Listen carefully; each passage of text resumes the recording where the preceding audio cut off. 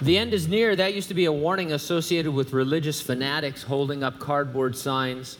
Today it's a theme in pop culture. Every other television show or movie is about some apocalyptic theme. People even use the term rapture without defining it. It's snuck into culture. It's therefore a good time to see the signs of the times and be able to give an answer to folks about what is really going on and going to occur, because we do know. 500 end times Bible prophecies remain to be fulfilled. You'd therefore expect there to be news and trends out in the world that anticipate their fulfillment. And that's why each week we present what we call a prophecy update. Now, we've been doing a series on Wednesday nights about the days of Noah, pertinent to end times because Jesus said, as the days of Noah were, so also will the coming of the Son of Man be.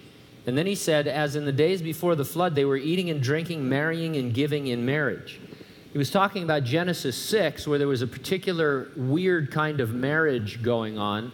Sons of God were coming in and having marriage and mating with the daughters of men. And the sons of God are angels. So fallen angels were mating with human beings, and it created a race called the Nephilim. They were strange giants that continued throughout the whole Old Testament until about the time of David. They're all over the pages of the Old Testament.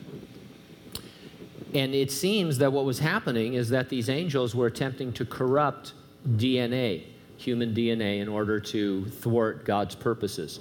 It's this corruption of human DNA to alter what it means to be human that Jesus seemed to be pointing to as something we would expect that would also characterize the end times. And guess what?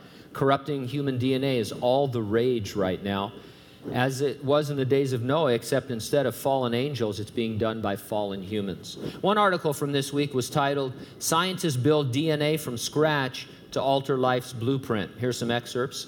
Scientists have long been able to make specific changes in the DNA code. Now they're taking a more radical step of starting over and building redesigned life forms from scratch.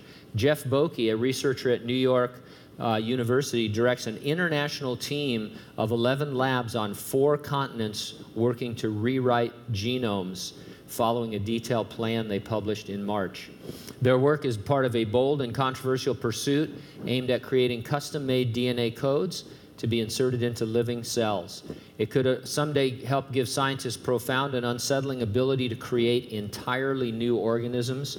Boeke said this means you really can construct something that's completely new. There was one more frightening report on the MIT website titled First Human Embryos Edited in U.S. The first known attempt at creating genetically modified human embryos in the United States has been carried out by a team of researchers in Portland, Oregon, Tech Review has learned. The effort, led by Shokrat Mitalipov of Oregon Health and Science University, involved changing the DNA of a large number of one-cell embryos with the gene editing technique CRISPR, according to people familiar with the scientific results. The U.S. intelligence community last year called CRISPR, I quote, a potential weapon of mass destruction.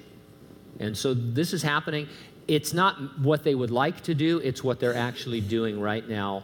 They are changing what it means to be a human at the level of the DNA.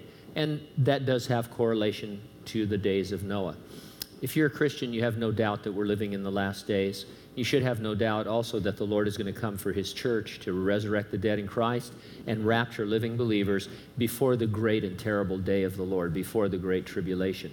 So the only real question is, are you ready for the rapture personally? If not, get ready, stay ready, keep looking up, because ready or not, Jesus is coming.